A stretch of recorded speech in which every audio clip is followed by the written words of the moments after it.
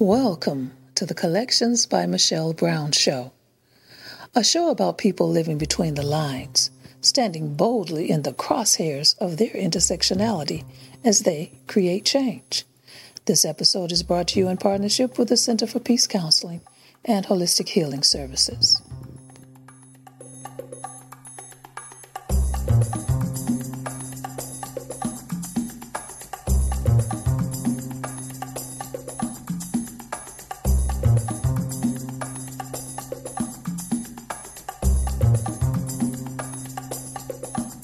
Welcome to Collections by Michelle Brown. I'm your host, Michelle Brown. Each week, we'll be talking with people living between the lines, standing boldly in the crosshairs of their intersectionality and creating change. Today, I'm joined by Taissa Morimoto.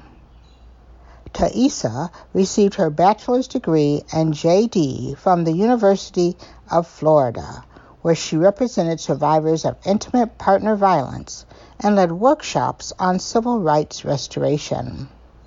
She moved to Washington, D.C. to work in public policy. During her first year in the city, she worked simultaneously at the Task Force and at the Sexuality, Information, and Education Council of the United States as a policy research fellow. She currently works on criminal and economic justice, democracy, and census advocacy as policy counsel at the National LGBTQ Task Force.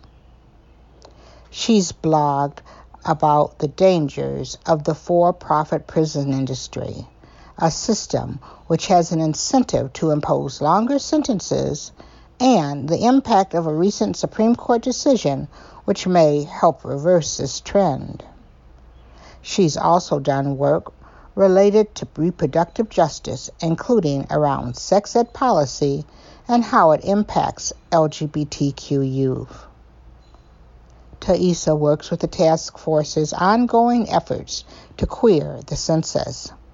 The task force has been advocating for nearly 30 years to make sure LGBTQ people are added to the census and other federal surveys.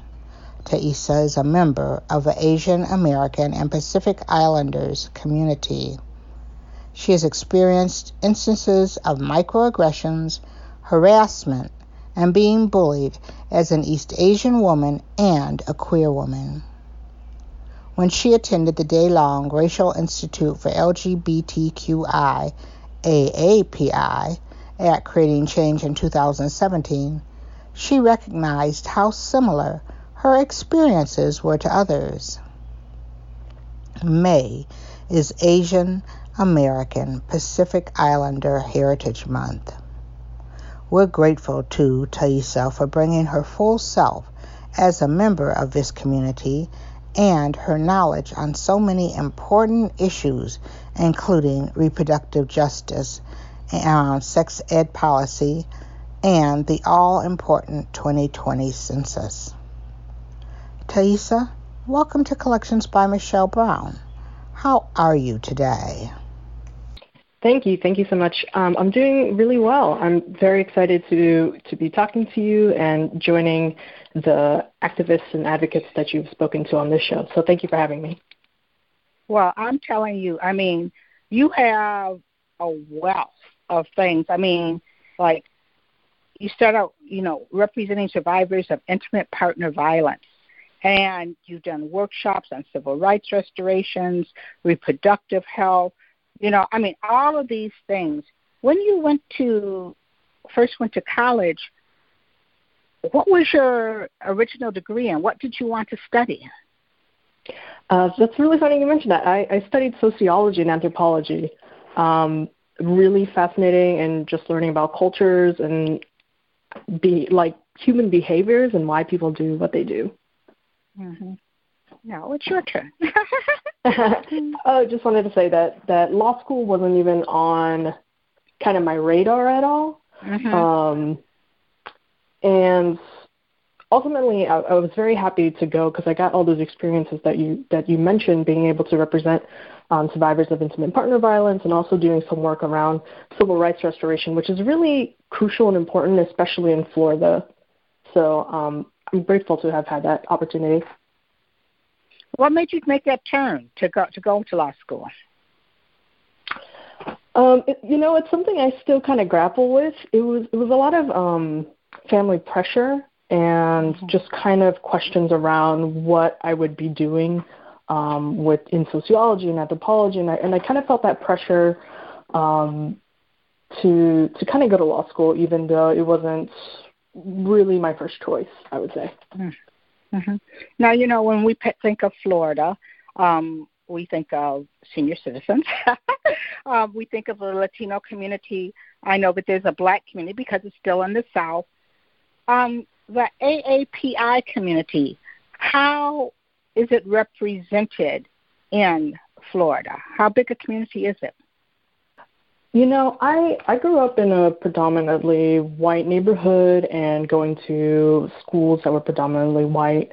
And so I didn't see myself reflected a lot, especially when I was coming into the phase of my life where I realized I was queer, and just kind of spent a lot of my life before joining the task force kind of being one or the other, if that makes sense, not being able to really live out my full life how I identified. What did you have that question in the back of your mind, particularly when you're working on civil rights restoration, that, I'm working for this and that, but I'm not represented, or, is there a place for my community that I don't see represented here in this civil rights struggle? This has been kind of an interesting journey in my life where I have always, ever since going to college and learning more about activism and kind of human rights and justices that happen here in the States and elsewhere, it's kind of been a big struggle of mine to connect my identities to the work that I do. Specifically, I do a lot of work for other communities and helping other communities. So when I did civil rights stuff, it was a lot of people who are not in the same racial identity category as I am, or maybe not even queer folks or anything like that. But it just felt like the right thing to do. And so it's only been recently where I'm getting more interested in doing specific API advocacy, and specifically queer API advocacy, which is something I didn't even know really existed, I guess, growing up. And I didn't really have access to learn about the issues that our communities face, or even, as you mentioned in the beginning, being able to be around so many queer API folks and just talking about our experiences and feeling validation around that and the struggles that we faced, as a community. But I never really thought about it as a systemic issue or a cultural community issue. And it's funny because I can recall, and I don't remember, it was before you, going to a Creating Change once and being on a bus from the airport with someone who was from the AAPI community. And you mentioned, I remember how I was reading about you, and you said how when you went to that Racial Justice Institute, how you were involved with more people from your community than you'd ever been. And that's what this young man who I was on the bus with, that's why he was saying he was coming to Creating Change, was to be able to find his people, and to connect with them. Was that a really watershed moment for you going there in the work that you did? 100% changed my life.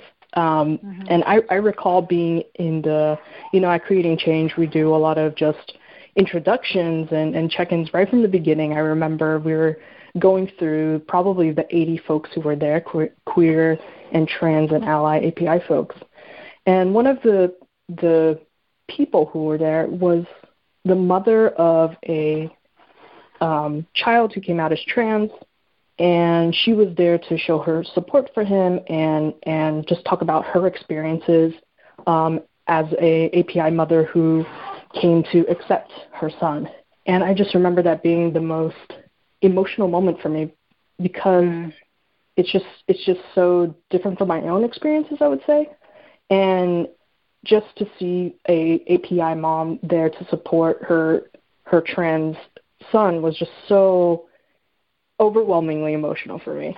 So it's just right from the beginning, I remember it being very watershed for me. Yeah, I mean, it's like we are such a huge, diverse community, but even within our community, there's parts of it, like, like you said, where we're sort of like hidden, and we have to start to come out and be out and then find. I mean, that's the beauty of creating change. I always say it's like you can go to creating change and you're going to find your tribe, and no matter, if it's like films, if it's studs, if it's trans, if it's ethnicity, you will find people so that you don't feel like you're alone. When it's interesting how you said how your family was looking at, like, what are you going to do with this? And then you went to law school, but, you're not in there like a public defender or a high-power lawyer. When they saw that because sociology and anthropology, it shows a lot of caring about people. And when you went into law, this is what you're doing. What was your family's reaction? Did they go like, this is not what we thought you'd do when you became a lawyer? Absolutely. Yes, and I still struggle with it a lot. Even working at the task force, it's something that I don't talk to my family a lot about because they have never been very receptive to it. So they don't quite know the work that I do. They don't quite understand the organization I work at. And their political beliefs, their life beliefs are just so vastly different than mine that it's just been such a struggle to connect with them on that level. So when did you move to D.C.? Was that after that Creating Change? I moved to D.C. in 2016. And I can't quite recall the timing on that because I was originally a fellow at the task force in 2015 for the summer. But it was around that time. So, you become a fellow, then you go there, and now here you are. I mean, was this like a dream come true place for you to settle for what you were talking about, what you wanted to do with your life? Is this, is this the task force? Is this home? It is 100%. I always talk about the task force as my dream job. I can't believe I got so lucky to be working at the task force as one of my first jobs, and everything that I've been able to do at the task force fits right into the values that I hold. I love the work that I've been able to do and even be able to create my own projects. It's just been fantastic. And, and I've been looking at the page, and they're really doing a great job this month of highlighting members of a community who are Asian Pacific American. And, one of the things that you talk about how, in getting there, how you had experienced the microaggression, the harassment, and being bullied, and, and objectified. I mean, I think a couple years ago, one of the earlier Women's March, there was a woman who came up and spoke, and she talked about, being Asian American, and then that objectification and being bullied and harassed. And it was interesting because you saw many people who were around, particularly people not of color, who were like, what's she talking about? Where many people of color identified it. Do you find that those experiences that you did and having this month and having your organization really, really, really, I mean, particularly with now social media, really doing a great job this month of reflecting on all these people, are you able to attract, be able to share, help others in the AAPI community come out and tell these stories so that we're aware of it. We see it. We see it all the time, but you don't get it until you have that face-to-face connection. Have you been able to bring your experience to that? It's been really great because we recently, like in the past couple of years, have hired a lot of API staff. So we now have kind of like an API caucus, and that's kind of where the idea for this Heritage and Pride event and this social media kind of campaign that we're doing was born out of. And so we have a wonderful communications manager who identifies as API and Black, who has been, putting up these profiles every day. And I think it's just so great. We haven't, as far as I recall, we haven't had kind of that kind of exposure in the API community and in the queer community. So it's been really great. And as I mentioned, we're having a Heritage and Pride event at the end of this month later, and we're inviting a whole bunch of queer and trans API folks to come and do exactly what you said, is to share their story. Part of what the task force is doing right now is a campaign called All of Me All the Time, which is kind of what we've been talking about the whole time, which is being able to bring your whole self to the table.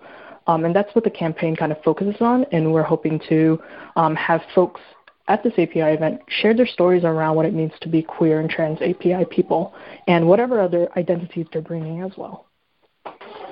Now, it also puts you, when you bring all of you together, I imagine some days, is your head spinning when you see what's going on at the federal level, and now even in some of the state levels?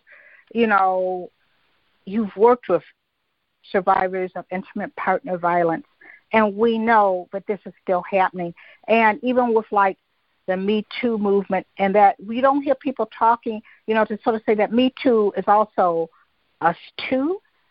And, you see them trying to, and having been in Florida, and we both know what happens in Florida around voting, and look at Georgia, all these other places. Here you are, like, right in the middle of this maelstrom. How do you keep yourself, first of all, keep your head from exploding and determine what's going to be your which fire or ember, because we can't put them on. Which ember are you going to step on first? That is a great question. And I have to say that I'm very grateful to have such a fantastic team at the task force, where we each kind of have our own little pockets of expertise, and we can rely on each other to kind of respond to what's happening. Of course, everything fires me up that's happening on the federal level. It's just been it's been a barrage of attacks on LGBTQ folks on every level, in housing, on the census, and reproductive justice, and just anything you could think of, right? And I can't quite say like how we go about picking, but we have our areas of expertise and how we go about responding to that. We work together as a team very well. But it is difficult. It's difficult to keep my head from spinning all the time. It's just been kind of nonstop. So it has been very difficult. And in the midst of this, and I know that there is this move to Queer the Census. And as you look at these things, okay, when we look at the trans ban, we look at this assault on women's reproductive rights, we look at voting rights, and you say that why, this is your and also the question on citizenship on the census. Why is it important for us to queer the census, to show up and to answer this? Because I know a lot of people, they go like, well, I don't want to. I know people who have basically, in many reasons, no reason to not sort out, because like, I don't want them to know my business. What is the importance of the census, and what is the importance of the census, particularly to the LGBTQ community? Sure, yeah. Thanks for asking that.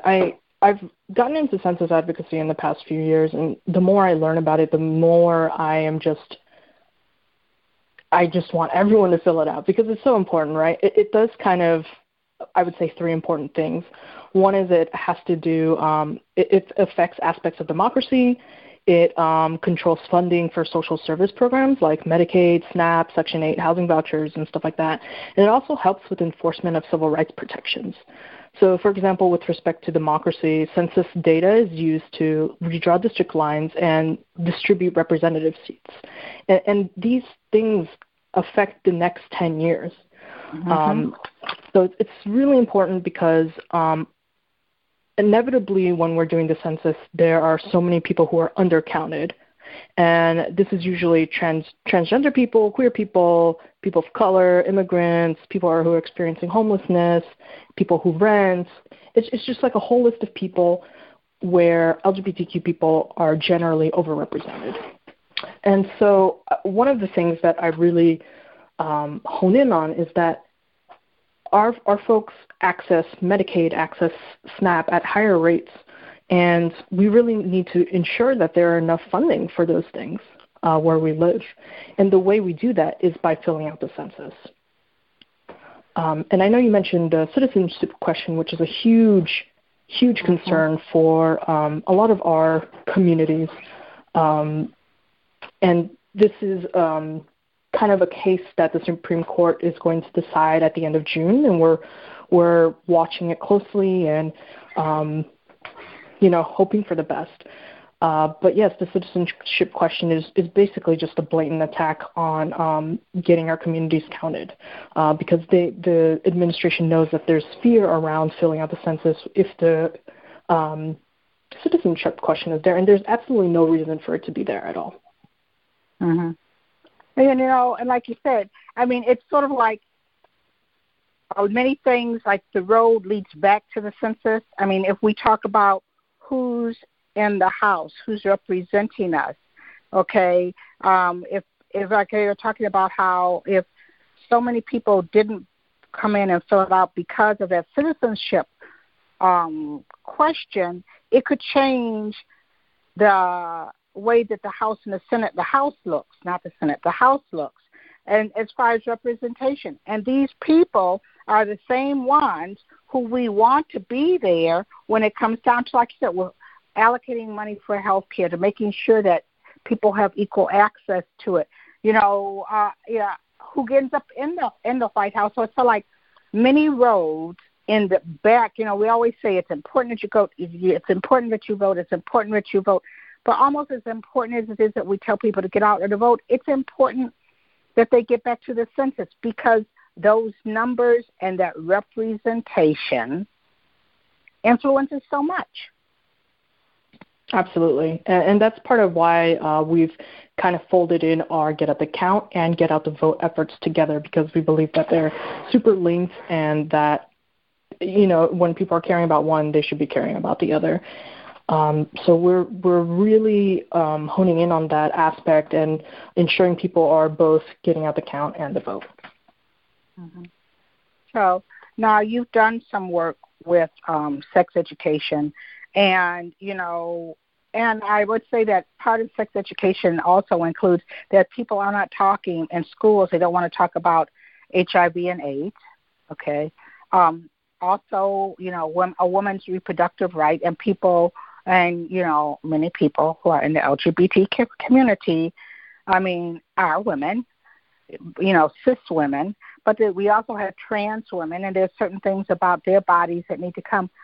When you see these things that are happening in these states, I can see it would be very demoralizing for, particularly if you're trying to come out as being queer, but also knowing that you're under attack for all of these other things.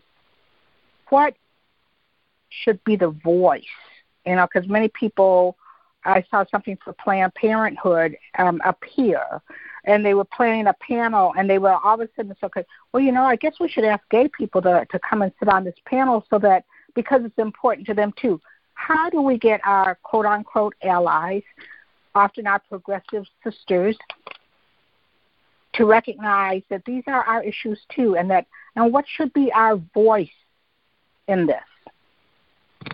Yeah, so a few things I wanted to touch on. One thing you said is it's very demoralizing for young LGBTQ folks to be in school and not being able to see their lives represented, their experiences represented. And I would say it's much more than that, right? It's dangerous. There are super high rates of trans suicides among young people because they're not seeing their lives represented through sex ed and through just general education in schools.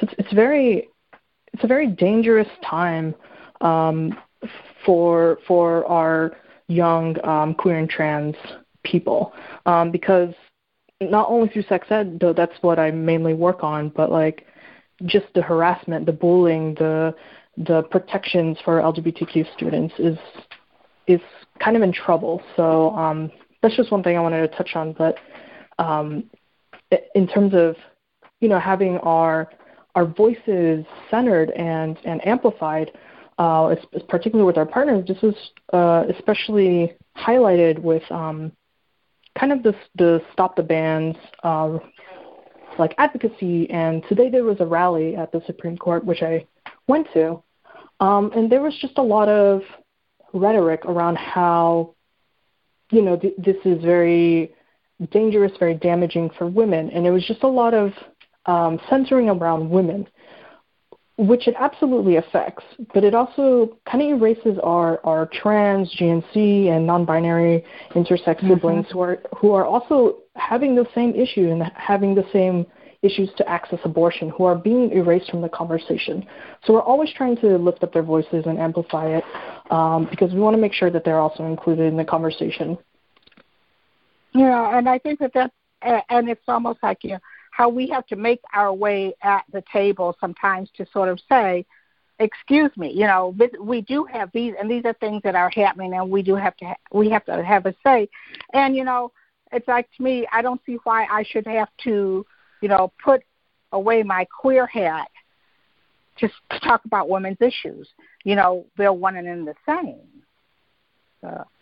Absolutely. And that's what, And I know, too, here in Detroit, like at the Ruth Ellis Center, they were able to partner with a hospital to provide medical services because a lot of LGBTQ youth aren't able to get any access, not from in school.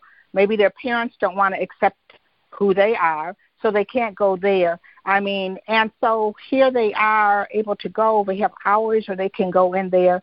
Some of them are getting hormones. Some of them are getting checked for STDs. All of these things that they're able to go to by having some place for us. Because in the broader community, we aren't always welcome. Absolutely. And that you mentioned Detroit, I just did a kind of year-long project in Michigan that was kind of Detroit-focused, where we put together a group of young LGBTQ activists who were interested in furthering sex ed policies in Michigan. And through 9 months, we did a lot of organizing training, leadership development. We did a whole bunch of webinars and trainings, all to kind of give them the tools and resources they need to put together this conference that was statewide. And we had around 90 people come out to this conference that was focused on sexual health and sex ed, particularly for centering LGBTQ people. And it was just great because it was it just seemed like necessary to center the voices of young LGBTQ people who are going through it. And so they were able to bring their voices on what issues matter to them. Mm-hmm. Okay, well, we're going to take our first break here. And we're going to talk a little bit more about some of the work that you do and how it relates to the census. We'll be right back.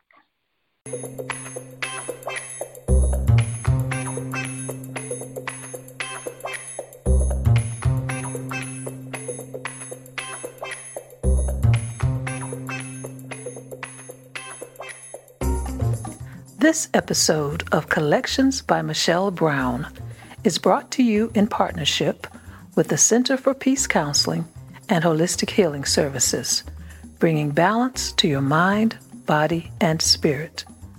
For more information or to schedule an appointment, visit the center at www.thecenterforpeacellc.com.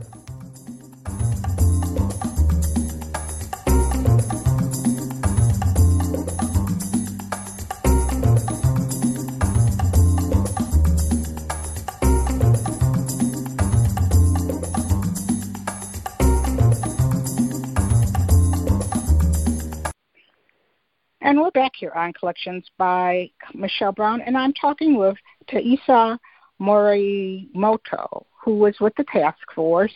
She works with the census, but she also works on a lot of other things. And you were talking about how you came here in Michigan and you were working with LGBTQ youth.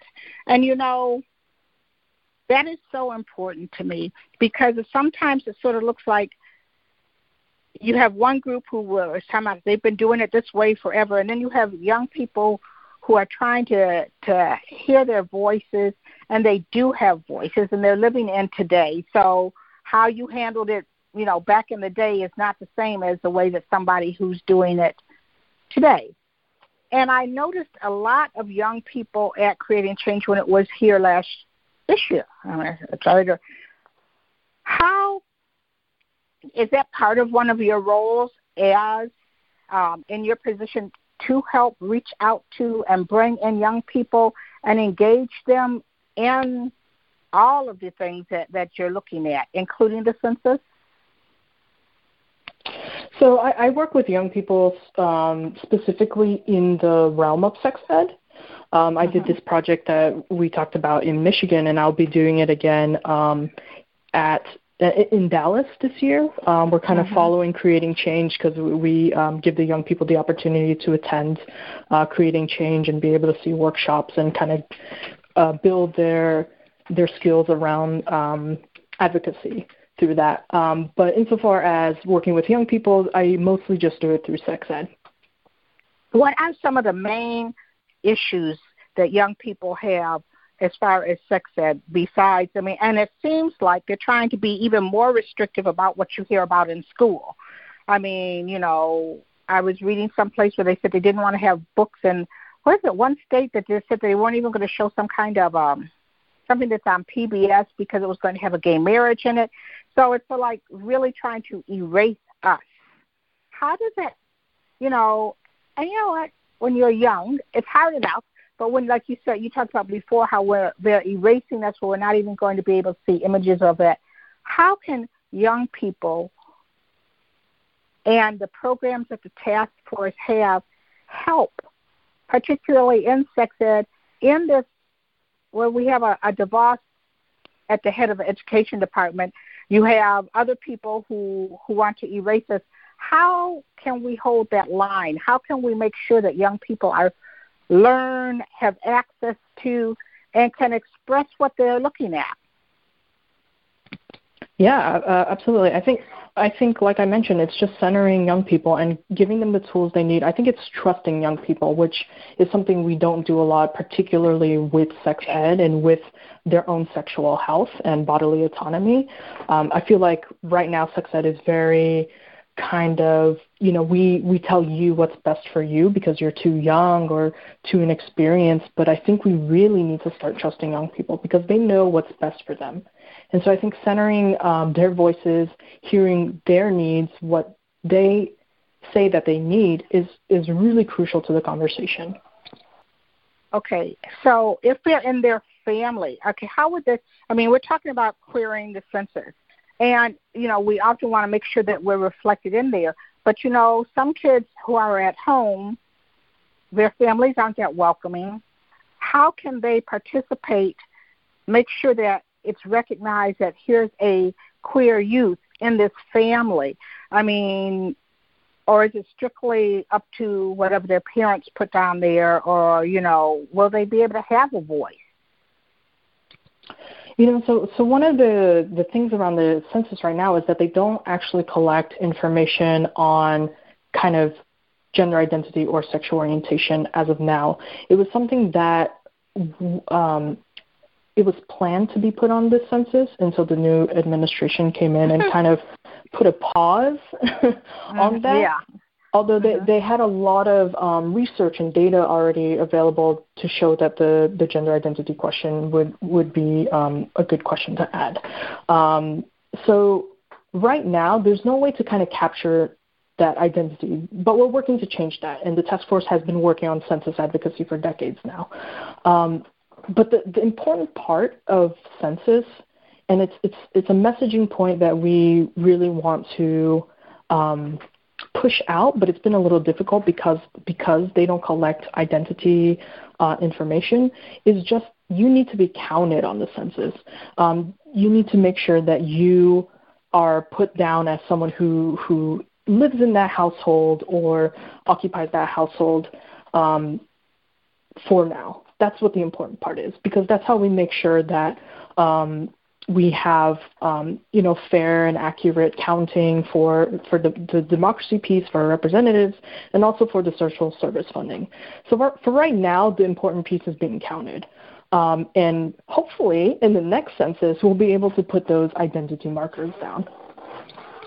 So because, and we know that LGBTQ youth, there's a high rate of homelessness. And in fact, when I was talking to the executive director at Ruth Ellis, Jerry Peterson, he said, well, some of these kids don't consider themselves homeless. He said, like, they're couch surfing. What they consider home is different. Some of them consider the Ruth Ellis Center home. How do we make sure that, these young adults, these teens, how do we make sure that they aren't slipping through the cracks?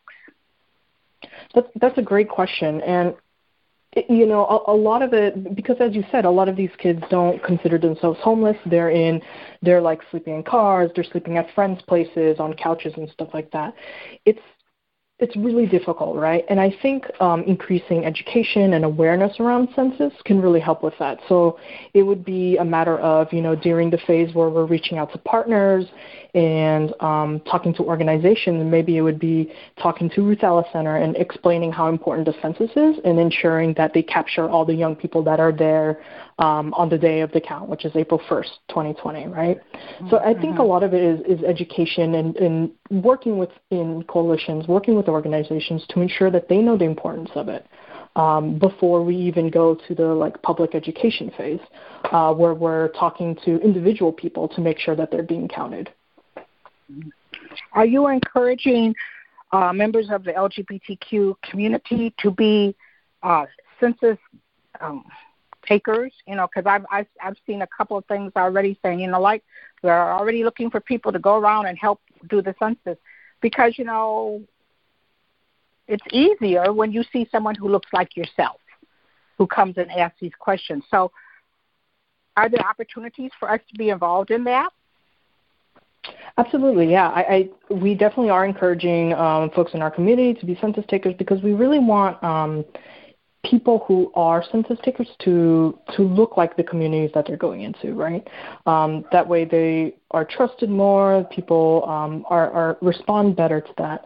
And beyond that, we really are encouraging LGBTQ people to also join complete count committees and doing a lot of organizing in their own communities so that they are a familiar face.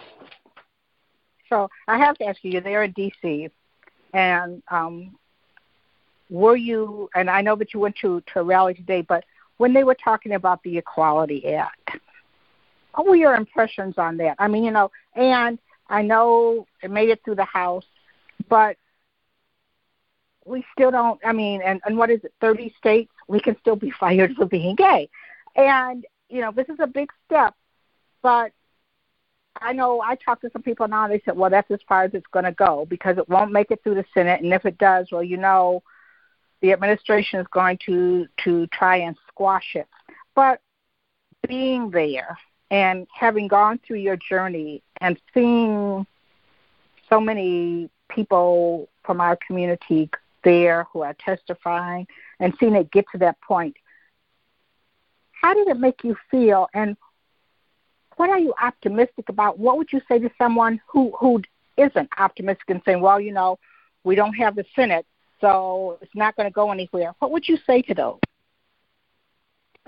Yeah, and I was actually at the House voting for the Equality Act, and it was the first time I had seen a vote in that gallery. So it was particularly emotional for me to be able to witness it and to be able to witness it for a piece of legislation that I so strongly support. And it was the Equality Act was introduced first, 40 years ago, and this is the first time that it went this far, and it was just completely incredible to live in a time where it was possible and to have so many champions in the House to be able to do that. I think one thing that I learned coming into the policy world is how long things take. I feel like a lot of people thought, let's say, for instance, like the marriage, right, same-sex marriage kind of happens out of nowhere. Like we heard some things about it, and then all of a sudden it was being passed. But it was like over a decade of movement building, of work from organizers, from people who do policies, from all these advocates and activists. And I think what people miss out on is how much work people are putting in every day for such a long time to make things happen. So it may not pass the Senate now, or it may stop in the administration now, but the fact that we pass it in the House and that there's so much coverage around it, that there's so much media around it, that there's so much exposure to it, makes me super hopeful that it may be something that passes in the next administration. And that would not have been possible if it didn't go through today, right? It needs to go through like a series of different points in order for it to be successful in the future. So I'm very hopeful for it to pass in the future, even if it just passes the House today, which is, I think, already a super big accomplishment. Mm-hmm. Mm-hmm. So I think that often people don't recognize, how much work it is. I was listening on NPR, and they did StoryCorps, and they had David Wilson and his husband Rob, I want to say it's Compton, who were two of the plaintiffs in Massachusetts. And I can remember, like, when I first met them and them telling the story and about what they had gone through to get to that point, to have that, and then they were able to get married in Massachusetts. And it was like, wow, we'll never be able to get married anyplace else. And now we've got, like you said, it took years, but now we've got, we can get married. And like you said, now that we've been married and you can't shut the door. So once you start to have this conversation, and I know so many people are like, you can still get fired? I said, yes. You can, absolutely. You can, I talked to Carter Brown, and the day that he testified, it was the same day that Lori Lightfoot got elected mayor of Chicago. And it was like, what a crazy world we live in, that here you can have an out lesbian get elected mayor of the third largest city in the country, and in the nation's capital, here's a trans man talking about how he was fired when he was outed for being trans, and it's still going on. Absolutely. Yeah, it's just like a really, really crazy world. But again, a lot of it goes back to, and voting and the census, because when we come out and vote, when we participate, we get people who hear our stories. And I often tell people, we might not immediately change their heart and mind, but we might just move it enough to where we can create change. Absolutely. Mm-hmm. So now you're at the task force. You work on criminal and economic justice. What part, what is happening for us? I mean, we still see, because I think that part of criminal and economic justice has to, at some point in time, address the fact that our trans sisters, and to a less visible extent, trans brothers and members of our trans community, are still being harassed, attacked, and murdered. I mean, the fact that, we had someone who they had shown a video of her being attacked, and then shortly later she's dead. I want to say in the past few days we've had like 4 trans people killed. And you're working in criminal justice. How are we going to change the criminal justice system to address these assaults on our trans community? If it was a cis person, particularly a straight cis person, and, they can get protections and stuff or whatever, there'd be more of an uproar. But we keep dropping trans sisters' bodies on the street, and the criminal justice system doesn't really seem to be doing something to protect them.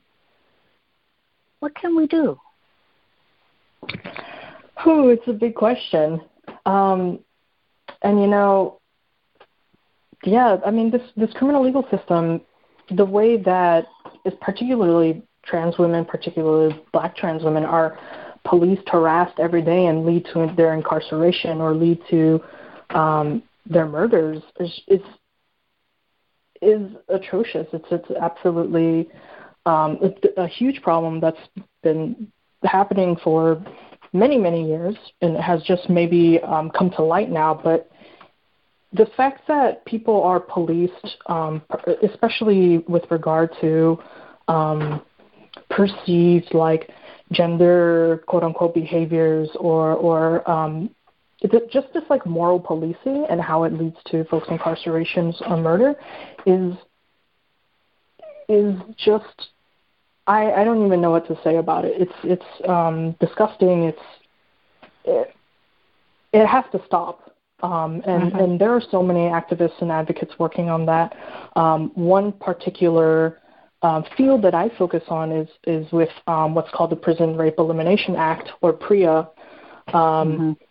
which was just kind of started to be enforced in 2013, but it essentially was written to protect folks from sexual harassment and sexual abuse in confinement settings. And of course, this affects queer and trans people disproportionately because of the reasons that I mentioned, that they're harassed because of the way they're perceived or because of their perceived sexual orientation or gender identity. So it's very difficult because the criminal legal system is one place where there is we haven't been able to have a lot of kind of policy changes or like any legal changes because they're very strict around what they perceive to be like criminal offenses. But there are a lot of people working to change that. I thought it was amazing that when they were doing the part of the Equality Act, that at some point in time there was someone who came back to the whole thing about not being safe in the bathrooms, and it's sort of like, a straight man is what we're afraid of in the bathroom, and how trans and queer people aren't safe in the bathroom. We're not being the aggressors. We are often the victims. But it sort of seems like for some reason that there is, unfortunately, a portion of the society, many who are lawmakers, that see us, LGBTQI people, just for being ourselves is somehow criminal. I mean, we're going to do something wrong, or that it's okay. We're going to be taking advantage of somebody, or, hey, if they just didn't want to live that way. And doesn't this also, again, go back to why we need to vote and be a part of the census, because so that, we can influence these people? Yeah, absolutely. And everything we've talked about today with regard to sex ed, with regard to reproductive justice, the criminal and economic justice system, as well as census, all have to do with power and how the folks who are in power enact these laws, enact these policies, do whatever they're doing to keep that power. And so for the idea of us building power, the idea of our communities, people of color, LGBTQ people building power terrifies them. And I think that's the way to fight back, is to continue building that power in spite of everything they're doing to us. Mm-hmm.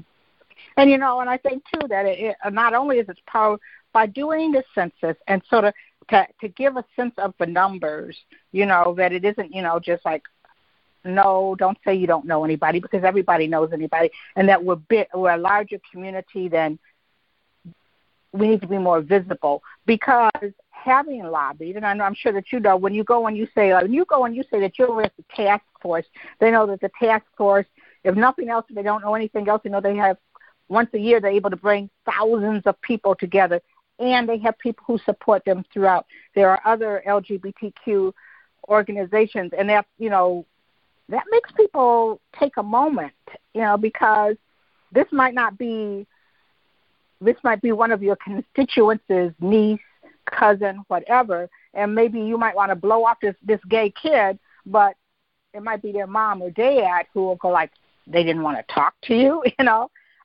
so that's part of the importance, again, of showing up. Absolutely. Definitely. Mm-hmm. So what else? Okay, so, you had, and one of the other things that I also saw that you talked about was, and you sort of talked about like how, about being safe when your people are incarcerated, but you also talked about the dangers of the for-profit prison industry. Because people say, well, if you have a for-profit prison, you'll have better guards and they'll treat people better, but they don't. It's a business. What happens to a queer person who goes into a for-profit prison? Do they have any additional protections, or do they have fewer protections than if they went into one that is regulated by a government? I'm not exactly sure, but I believe that there are particular laws that every incarceration confinement system has to follow. But then also the private systems have more freedom to have their own policies around how they go about conducting business, right? But this piece around for-profit industries and the fact that corporations gain money based off of people incarceration is just awful, right? And this is another part of the criminal and economic justice work that I do, which is, last election cycle in Florida, there was Amendment 4, which, before this past election cycle, Florida was one of 3 or 4 states that barred people who were convicted of a felony from voting. You basically had to go through a very onerous process in order to get those voting rights back. And some people never got those rights back in their whole lives, right? So it's a very harsh system. And there was an amendment on the ballot this past election cycle, which would automatically restore those rights for folks who had completed their entire sentence. Now, what happened in the past few months is that the legislator and the governor voted to put in this additional kind of requirement, which is actually they're not automatically restored until you pay off all the fines and all the restitution that you owe. And this is just another way to bar people, right? It's the fact that you are paying for your own incarceration, that you're paying for your own probation it's just unconscionable to me. So this is just one other way that they're keeping power from us is imposing these extra bans and restrictions to keep us from voting. So this is another thing that we'll be working on when we're on the ground in Florida doing our census and voting advocacy. And, and the thing that, because I've done some, door-to-door knocking, not only here but in other places, and that there are some places where people could vote, but that those on the right will say, oh, well, you can't vote because you've got a record. And sometimes in other states it isn't. And so the fact that they did that in Florida, and then what you also see many other ballot proposals and things that go through that the people say this is what they want, then you see these legislators go in and they try to, like, I guess for lack of a better word, micromanage it to take it back away from them. And, I mean, that is just, like, real. And how do we push back against that to, let the people have their say? Yeah, I mean, it's just like one of those other systems of oppression, like one after another, that they're continually trying to impose on us. The only thing we can do is continue fighting back. Through gerrymandering, through all these things that, voter suppression, I mean, they do so much to make people not be able to vote. And, and when you think about prisons, and I think about the criminal justice system, I have to say that as a person of color, but, I'm female, but if I were a young, Black, brown, Asian, queer person, you are more likely to get pulled over and end up in this system than if you're white. And then if you happen to be queer and there's nobody there looking out for you, you're going to be victimized. So, you can be profiled, arrested, victimized, and don't be trans. Then you'll be dead, And it's just like how we need our organizations, we need that kind of education and talking to on the ground, because often if you just say it, there's people who don't believe you, but that on the ground work makes the change. So you said you're going to be in Florida and you're going to do it. Is that going to be like sort of your strategy, not to just do, this press releases and you hear all that, but there's also that part that ground-to-ground work, which we also did around marriage, whereas people got to know us, they said, they don't have two horns and a tail, So is this a kind of work that you're going to try and do in Florida, to go to places and tell people exactly what it means and what has happened and how the vote has been switched around from what they thought was happening to keep people from being able to vote? Yes, absolutely. And that's also what we did during the 2018 election. We went there for the primaries, we went there in between, and we were also there for the polls and doing door knocking. We were canvassing. We were out at LGBTQ nightclubs and bars and talking to people about Amendment 4 there, and that's kind of similar to what we'll be doing in 2020 as well. We'll be doing a lot of census advocacy on the ground. We're putting together, hopefully sometime in September or October, a toolbox where we'll be sending out to organizers across the country that kind of gives them like a toolkit around the census and how to talk to individuals and partners, but also some like information that folks can hand out in public, hand out to people, and we'll also be making some like palm cards around like Pride events, particularly Black Pride events this June, so that we are really making sure that we're giving our communities the best information on how they can get involved and how these issues affect them, coming from people who are in that community. So yes, we'll be on the ground for census and for get out the vote efforts, and probably specifically in Florida, maybe other states as well, but we are going to be doing canvassing and door knocking and all the organizing. So I'm really excited about it. Mm-hmm.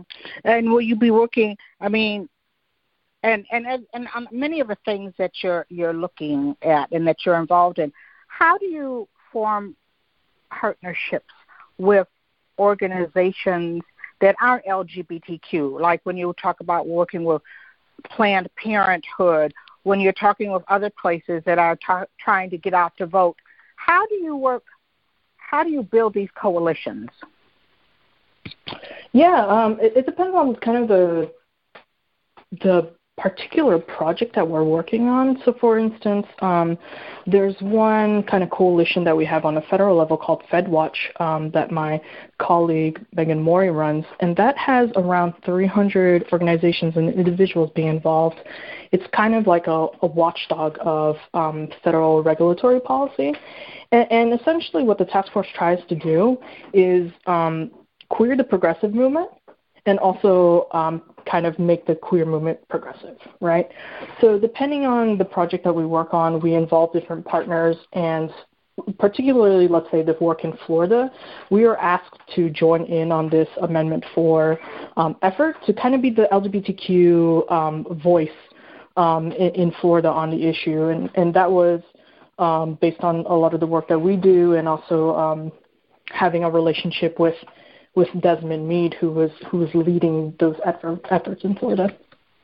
Mm-hmm. So, we talked a lot about, it was a blue wave, but there's a big rainbow wave happening too, which sometimes people miss. How do we talk about the rainbow part of this movement, of what happened?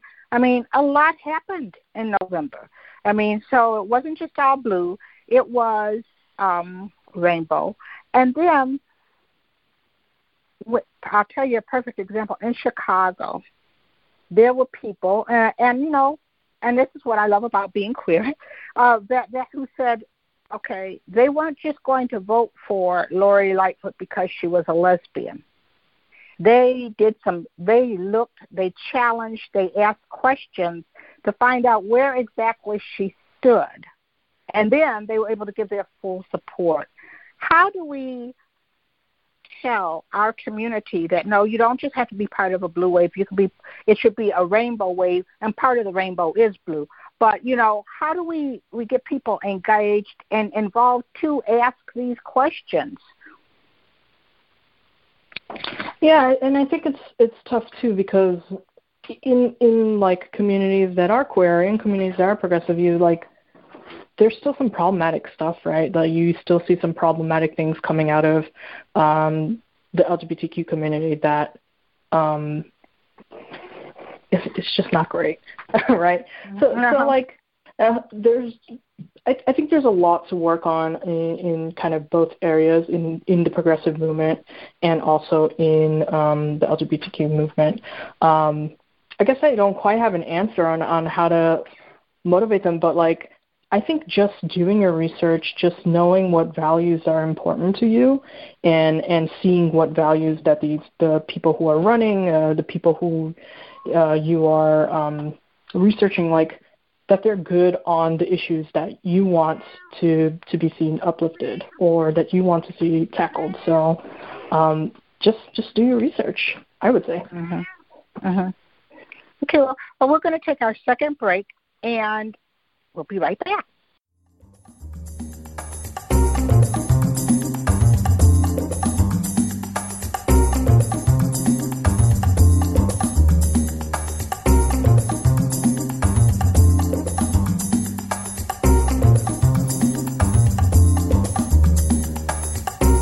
Collections by Michelle Brown airs every Thursday at 7 p.m. You can subscribe now and listen to the podcast on Blog Talk Radio, iTunes, Stitcher, or SoundCloud. Be sure to like the Collections by Michelle Brown Facebook page and mark your calendar so you never miss an episode.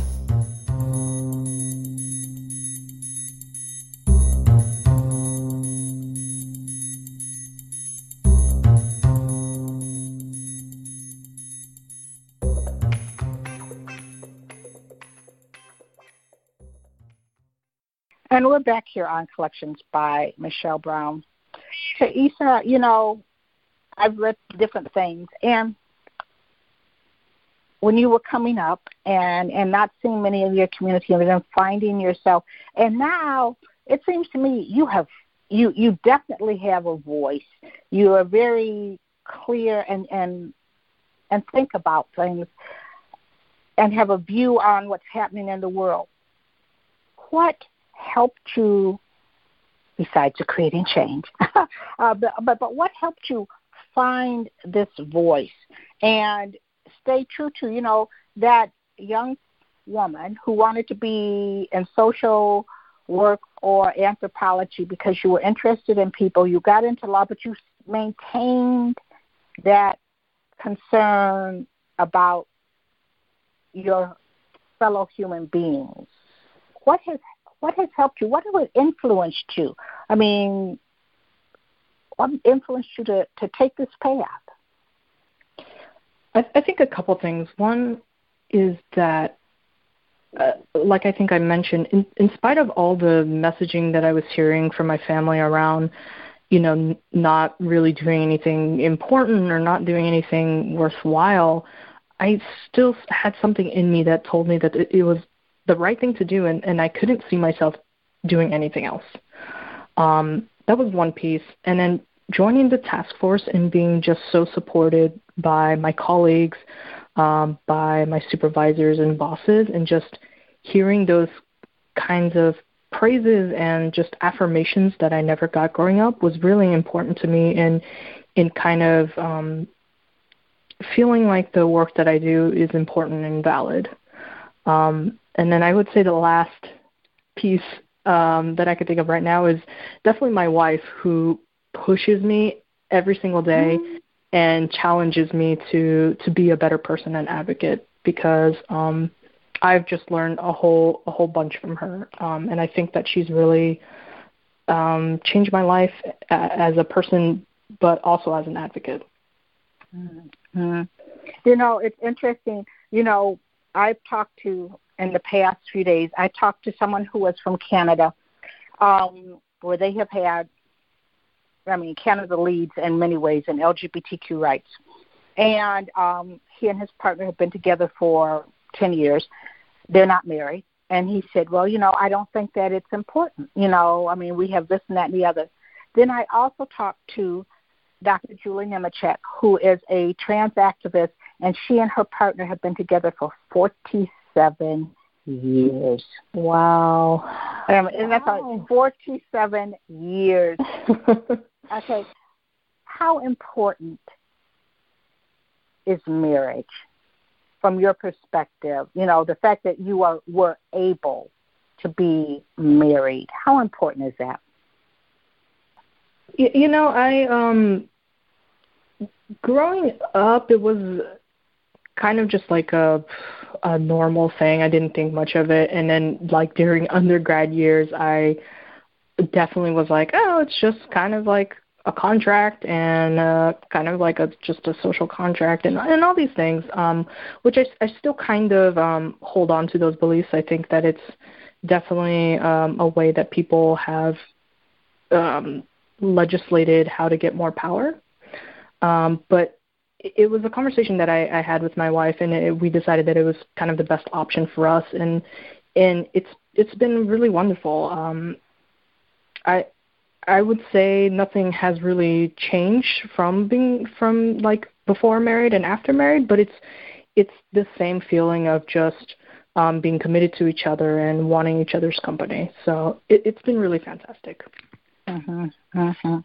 So you've touched a couple of times about the task force family, and I think it's amazing to me that each year they're able to put together this conference where to me it's like the big gay family reunion. We come and you see people who you haven't seen in years, or you meet new people, and you feel home.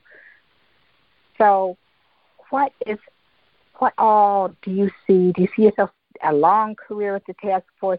What would you like to be able to do that you aren't able to do right now? The task force has been so great in giving me kind of freedom to do the work that I do or give input into the work that I'm doing. They've allowed me to kind of create the sex ed project that I run now and kind of run with it, which was kind of a dream come true for me. So I would say I love working at the task force. Like I said, it's my dream job. I've been able to do things that I didn't even think were possible, and I've grown so much at the task force and have been given so much opportunity to grow and develop in my career, in my activism, and just be myself. And I cannot ask for more. It's just been really fantastic. Now, you said that how you did the sex ed program here in Detroit, and you're going to you're sort of like following Creating Change. You're going to do it in Dallas. How do you mold it for each city? I mean, how are you looking at it like differently for, what are you taking from Detroit, but what are you looking at in Dallas that will make it different? I think the beautiful thing about this project is it's really led by the young people who are part of the group, right? So I did have like particular trainings in mind that we wanted the young people to be on a baseline about, like queer and reproductive justice and storytelling training and stuff like that. But really all the work was led by the young people. So whatever they thought were the issues in their communities, the issues that were faced by people of their age or in their particular schools, it was all really led by them. And I'm hoping to take kind of the same model to the folks in Dallas. So I'm taking kind of the same idea of being a resource for them and giving them trainings and et cetera, but really whatever they think is important, whatever they feel like they need, I am there for them to do my best to give them the support that they need to be able to do the work that they need to. That's great, because often, like that you'll hear from young people, okay, well, someone came with a program and they don't want to hear them, they say, well, this is what you're going to do, this, and they don't want to hear that. And the fact that you were able to, is that how you envisioned it as you were coming up with it? And did you think back to, like, when you were a young person, that was a kind of program or that's a project that you would have wanted, what you had been looking for as a young person is what you wanted to provide for them?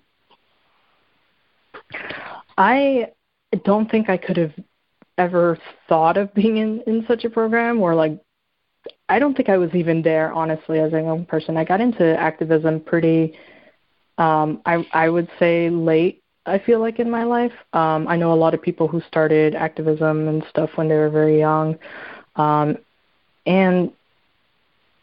so it's just been, it's been an interesting experience because if I try to think of what I wanted when I was young, I don't think I could have dreamed this up. And, it was an interesting experience for the young people in Michigan because I was really encouraging them to apply to do a workshop at Creating Change. And I know some of them were like, what makes me qualified, or what makes, why would someone want to listen to me? Right. And I think in the beginning, that was a lot of the attitude. It was just like, why am I important? What makes me someone that people want to listen to? And by the end of it, they really transformed. All of them gave workshops or facilitated a session at the conference that we put on. And the transformation was just so incredible to see how they went from, these people who weren't confident in their ability to teach someone something, to giving workshops on masturbation as storytelling, or consent, or how virginity is a construct. So it was just really incredible to see the confidence that they gained, the ability to see themselves as experts in their own lives. Mm-hmm. Mm-hmm. And, I think that's important, too, as we talk about doing intergenerational work, is that where you are now, you are an expert in your part of life, and we can learn from each other. And, I've been inspired sometimes when I see organizations where you'll have an elder work with a young person, and they both walk away talking about what they've learned from each other. And that to me is that's how you build community, and build a sustainable community.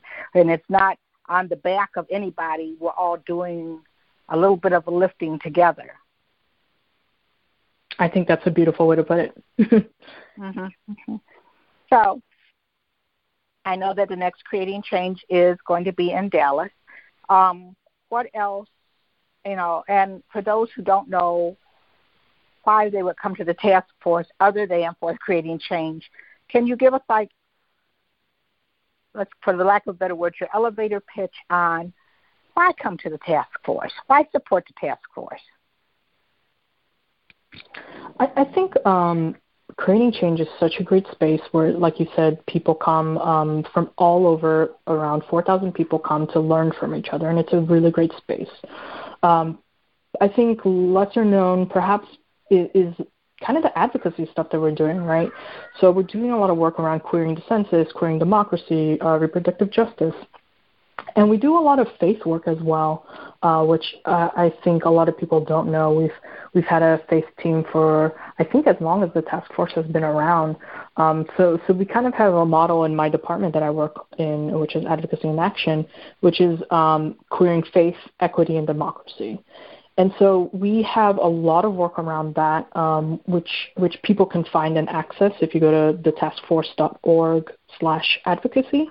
And it kind of highlights a lot of the work that we've done in my department around organizing, around policy, that, like I mentioned before, kind of queers the progressive movement and makes the queer movement more progressive.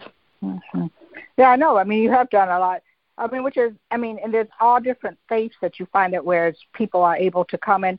And faith is something that many in our community struggle with. You know, it has been both a saving grace, but also a slap in the face. And so to find that place in between to where people can reconcile with that and feel good, you know, find that space, that's so important. So we're coming towards the end. How are you celebrating, or what would you like people to know about the AAPI community and what's a good way to be an ally to, or to get a better understanding and make sure that they're seen at the table? Yeah, I think it's always I think that's a great question. And one organization that I always love to highlight is NGLTF, that is a queer API organization that does a ton of work around issues that matter to us, that are important to us, and has great framing around their issues. And I think that sometimes we make issues so, like, for lack of a better word, so black and white that we often forget other communities of color that are affected in so many different ways, but the root cause of all the oppression against people of color is the same, right, which is white supremacy. Mm-hmm. And I think that keeping that in mind, that we're all fighting against the same structure that's been in place for millennia is really important in thinking about who we're working with and who we're building community with. And, you know, and I'm like I said, I was really impressed as I watched the task force page, and each time I see him, here's a different person because, okay, AAPI people are as diverse as we are. You know, I mean, it represents so many different countries, so many ethnicities, so many different people who come together and who identify as that. And, you know, sometimes you hear people who will, well, what do you say to that when you hear people like, you want to, and I talked about this at Creating Change too, that sometimes they want to put everybody under this people of color umbrella. But why is it so important also to maintain your identity as AAPI? Like I said, you know, I'm still black. You know, I don't mind being under people of color for some things, but some things are black. Why is it important to celebrate your culture? I think that's a great point, right? Because I think there are a few things here, which is often people lump people of color together, and I think it erases very specific experiences that certain people of color have, right? So, like, I have very different experiences from black people, or I have very different experiences from Native folks, yet often we're lumped together as people of color. So I think it is important at times to keep those cultural experiences separate, because I'm not going to be able to fully understand what other communities go through, even though we're all put under the umbrella of people of color. I think talking about people of color, it can be important to kind of fight against the system of white supremacy, but I think it can be dangerous to assume that people's experiences are similar or the same, because, like you said, it's just like a vast, rich culture of differences and different experiences and different legacies and histories, particularly in this country. So I'm always very careful to say that not only am I API, I say that I'm an East Asian woman, right? Because like you said, there's so many different cultures, even in the API community. So my experiences are very different from, let's say, like my wife, who is from India and grew up there. So we have just very different identities and experiences and cultures, and I think it's different to recognize where folks are coming from. Well, Taissa, I want to thank you for being with me tonight, and for all the work that you do. And like you said, you bring all of you, and that's what's so important for anybody in our community, is that, like you said, even culturally, to bring all of that to it, because that's part of that fabric that makes us such a strong community that builds that rainbow. I look forward to seeing you in Dallas, if not before then. If not before then, you have to come back to Detroit. That's all. You got to come back just for a visit and nothing else. I would love to. Oh, definitely. And do you keep up with the kids, like the young people who you worked with here in Detroit? Do you stay in touch with them? Actually, it's funny you asked that, because one addition to this year is that I wanted to add a mentorship component where it would involve the people who were part of the first cohort to do some conversations and trainings in order to continue their advocacy with the new cohort. So yes, definitely. Oh, that's great. That is really great. Because, I worked with a program once, and that was it. Like you said, the first year, and then what you found was the next year, the first year ones had brought in new people who were their friends, and until pretty soon they were just running the whole show, and that's just really, really great. Well, again, I want to thank you. Now that we're all part of our same task force family. I'm a cousin. You're part of the main family. I'm a cousin. But I look forward to staying in touch with you and to hear more about what you're doing. That sounds great. Thank you so much for your time, and I really appreciate the conversation. I want to thank today's guest, Taissa Morimoto. Taissa is a member of the Asian American and Pacific Islanders community, as well as the LGBTQI community. As policy counsel at the National LGBTQ Task Force, she works on criminal and economic justice, democracy, and census advocacy. Be sure and follow Collections by Michelle Brown Blog Radio on Facebook, Twitter, and Instagram. And let us know if you have a suggestion for a guest or topic for a future show. You can listen to this or past episodes of the show on SoundCloud, iTunes, Stitcher, or Blog Talk Radio. Join us next week when I'll introduce you to another amazing individual living between the lines, standing boldly in the crosshairs of their intersectionality, and creating change, right here on Collections by Michelle Brown. Thank you for listening.